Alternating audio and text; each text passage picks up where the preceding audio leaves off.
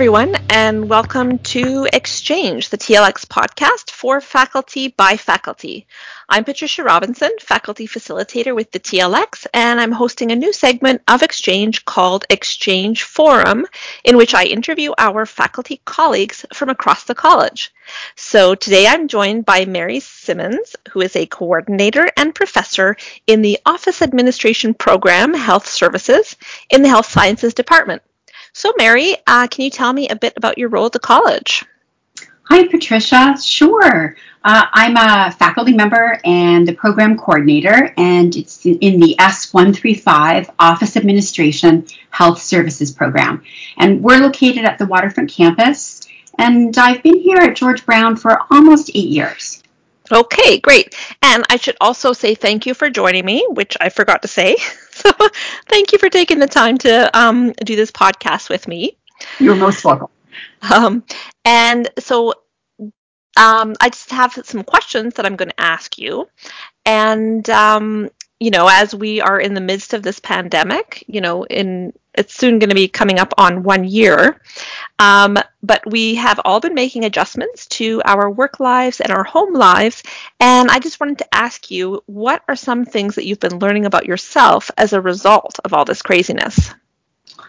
I know, I can't believe it's a year pretty much. I found that I'm actually a lot more capable than I even realized I was. And I'm really used to juggling a lot of things at the same time, like I think we all are. But I realized I was able to handle even more than came my way, both professionally and personally. And the whole part of having to immediately transition from in-class to online way back in March of 2020, it had to literally be immediate, so there was no time to waste. And everyone was feeling really scared and so uncertain at that time. We had to keep the flow of the course going as best as we could for the sake of the students.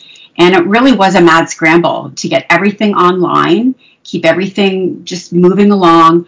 And I really feel everyone did the best they could. Everything was, like you said, so uncertain and, people were scared. But it's great that you can look back on that now and feel positive about some of those things. Absolutely. Yes. In the beginning, I had to kind of figure out my own anxiety about everything that was going on. So I've, over time, I've really learned to manage it. And one thing is I spend so many hours in front of the computer, as all of us are right now in every kind of job. And I've had to learn, and I have learned to set better boundaries. I was very good at that when I was actually at school in person, but I kind of had to figure it out all over again. And I felt I needed to be there for the students. And they email me, at different times of the day and the night. And that's where the boundaries came in. I'm certainly not a pushover, and I'm not literally at their beck and call. And some of my colleagues have told me that I needed to be more cynical about things. But that's not who I am. So I have to be there and help them out as best as I can. Trust me, I am cynical about a lot of things in life, but teaching is not one of them. Yeah. And, you brought up a good point about that, trying to figure things out again, where, when we're kind of in a rhythm when we're teaching in the class. And, as you mentioned, you've been at the college for 8 years. So, you're used to a kind of a rhythm, a pattern, a way of doing things. And then suddenly being online, it's a whole new rhythm to kind of get used to. So for ourselves as teachers, but also for our students, what does it mean to learn online? What does it mean to teach online? And, what are those kind of new patterns or ways of being that we kind of have to figure out? So it makes sense. Yes. And so I wanted to ask you, so at that time, what were you teaching?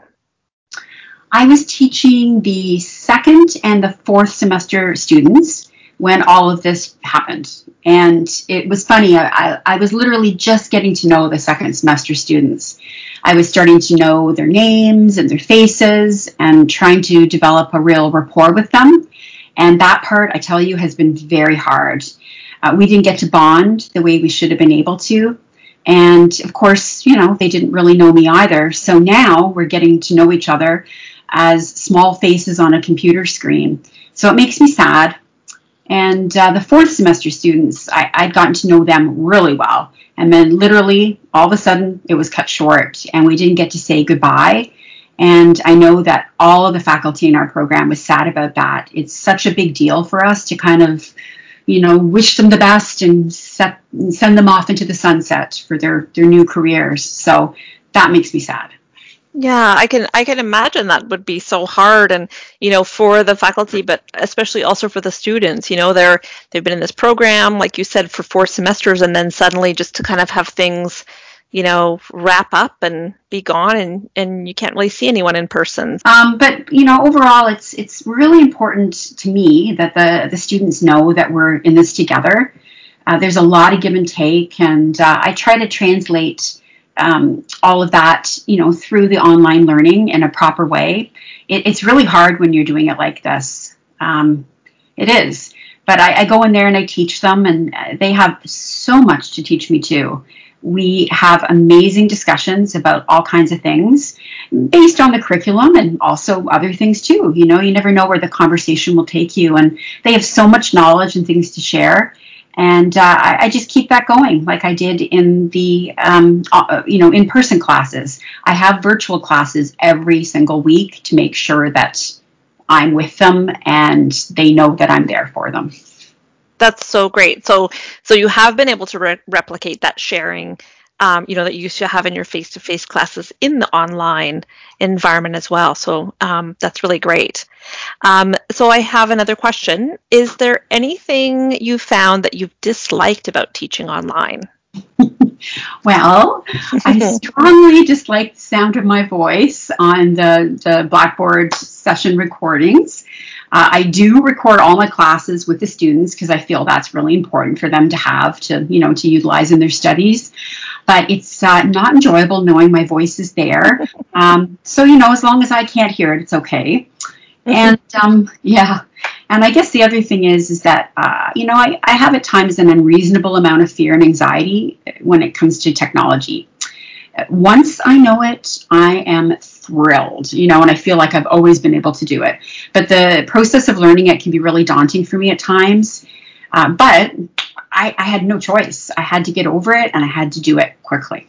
Mm-hmm. And, I know that you're definitely not alone in those feelings around, like, especially around technology and learning new technology and, figuring out how to translate, what we do in our classes into this online environment. So, in the TLX, we've definitely heard from many faculty who've been experiencing those similar feelings of anxiety or fear or even frustration with learning Blackboard and learning about the different tools that they can use. But it's great to hear that you are having those feelings of accomplishment, especially, you've learned something new and you're feeling some success around that. So that's great to hear. And I'm guessing it's helping build your confidence as well.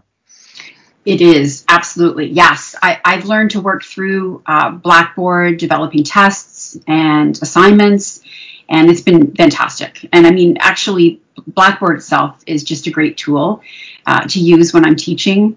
I have links that I've set up for the students in each of their courses. They have weekly content folders with all of their curriculum. And it's not like I didn't do this before. I did, but this is really, being online has forced me to become even more detailed. And when I was creating content for the students, to make it easy and accessible for them, and also make it easier for me too. Mm-hmm. Right. And when you say easy, I know that you're not making the outcomes easier or the assessments easier, but you're making it easier for the students to navigate, right, to access the content. Absolutely. Yeah. So tell me a bit more about your students and what are some other ways that you support your learning now that we can't be with them in person? Yes, in our program, we have a real range of ages. So we could have students that are fresh out of high school to people that are coming back for second career, and people up into their 60s and beyond. They're from very diverse backgrounds, and every group we have that comes through is very unique. We have a high percentage of international students, and they're not even here right now. Again, as I said, we get a mixed bag of individuals. They come into the program, and our our program's unique because we quite often can be a jumping off point for other programs. Because it's office administration and it's health related, a lot of students will go on to careers in that, and then some will use it to go off and learn health information management, or I don't know, some have even gone on to go take nursing. But I will say though that the students have found that it's hard learning online. Some of them are not very tech savvy, so they have been feeling very overwhelmed by all of this. I'm really trying to make it as user-friendly as I can for them. I quickly found out that not everyone has proper Wi-Fi connections, right? And there's more students than I realized who don't even have home computers. They're getting all of their schooling using their phones. And that was such a huge reality check for me. I found this way back in March when everything started happening, and I knew I had to make things, as I said, accessible. A lot of them, fortunately, have been able to get laptops and the proper equipment from the college or elsewhere to make it easier for them to learn. That's really good and such a relief. Hopefully students by now all have that kind of equipment, because I can imagine what a struggle it would be with trying to learn, not just one course, but a full-time program just on your phone. So what are some other ways that you're supporting your students? I make a point every class to check in with them, just, the students as a whole. It's always at the beginning, and, sometimes if we have time at the end, I will as well, or I stay behind on the Blackboard session to chat with them. And it's not like they're having to share personal things with me, but we always kind of try to share if anything exciting has happened. Or I recall actually a student got some new puppies the other week, Chihuahua puppies, so that was exciting. We all talked about that. And they check in with me too, which is really nice. And it gives a real sense of community. I think we all, not all, but we can forget for sure. Some people are alone during all this. And their teachers, we might be the only people that they really have much interaction with over the course of a week. So I think that's something we have to keep in mind. Yeah, I think, I think that is so important to keep in mind. Everyone is living and learning in such different circumstances. So, just definitely keeping in mind that, what our own situation is or what a handful of our student situations are could be so different from the other people in our class, so, or even our colleagues.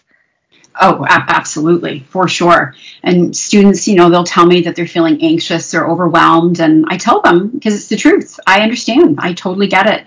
And again, it's not like I do share personal things with them, really, but I do let them know that I understand, and having these feelings are absolutely normal.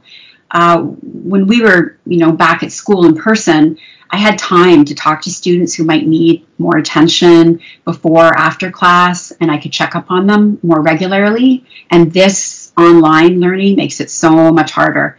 We talk by email or through email, but it can be really impersonal when the student really needs to talk. So sometimes I'll have private BB sessions with them, or Zoom, sometimes that. But I could literally probably have anywhere from 2 to 4 a day if I wanted to, but you have to learn how to draw the line at that. And we're all still kind of figuring this out. Between all of that and the extra prep time that's going into the online learning, plus the classes, it can be too much. So this whole online experience, I hope I'm not the only one, is really, really draining at times, both mentally and physically. I feel sometimes overstimulated. And being at school, I always got really energized from being there and being around the students and the teachers and, everybody. But being online seems to really zap the energy, and it's a whole different kind of exhaustion. Mm-hmm. Yeah, it really makes sense. I mean, just, teaching online, meeting with our colleagues online, having departmental meetings online. I mean, all of this involves basically the same activity, right? We're sitting down or standing, but just staring into a computer screen, which I don't think we're meant to be doing. So yeah, I share your feelings of exhaustion. and I am hearing this from many, many people as well. So you're not alone. So what impact has the pandemic had on your program overall? Well, everything's continued pretty much as is, but what's really been the big thing in our program is the impact on our fourth semester students, and that they no longer have field placements. So, in their fourth semester, they go somewhere to a healthcare facility and apply the skills they've learned in the program. And of course, nothing like that's happening this year. It's really awful, but nothing we can do. And we have to keep everybody safe. So the students were really upset when, they found this out, because they look forward to it so much. It's giving them lots of practical experience before they go out into the world and look for their job. Mm-hmm. So yeah, I think back, our fourth semester students from last year, they didn't have a graduation. I mean, I know they had one. It was a virtual one in October, and we did the best we could, right, with the circumstances. But I wish we as a program, I wish we could have done something for them, like some kind of a virtual get together. So that's something that I think would have been a really good thing, and actually the right thing to do. So I feel badly about that. But the great thing is that we've learned from so many, we've heard from so many of them by email, letting us know how they've been doing with their job searches, their health, their new jobs. And then, of course, there's been lots of news about babies. There have been so many babies.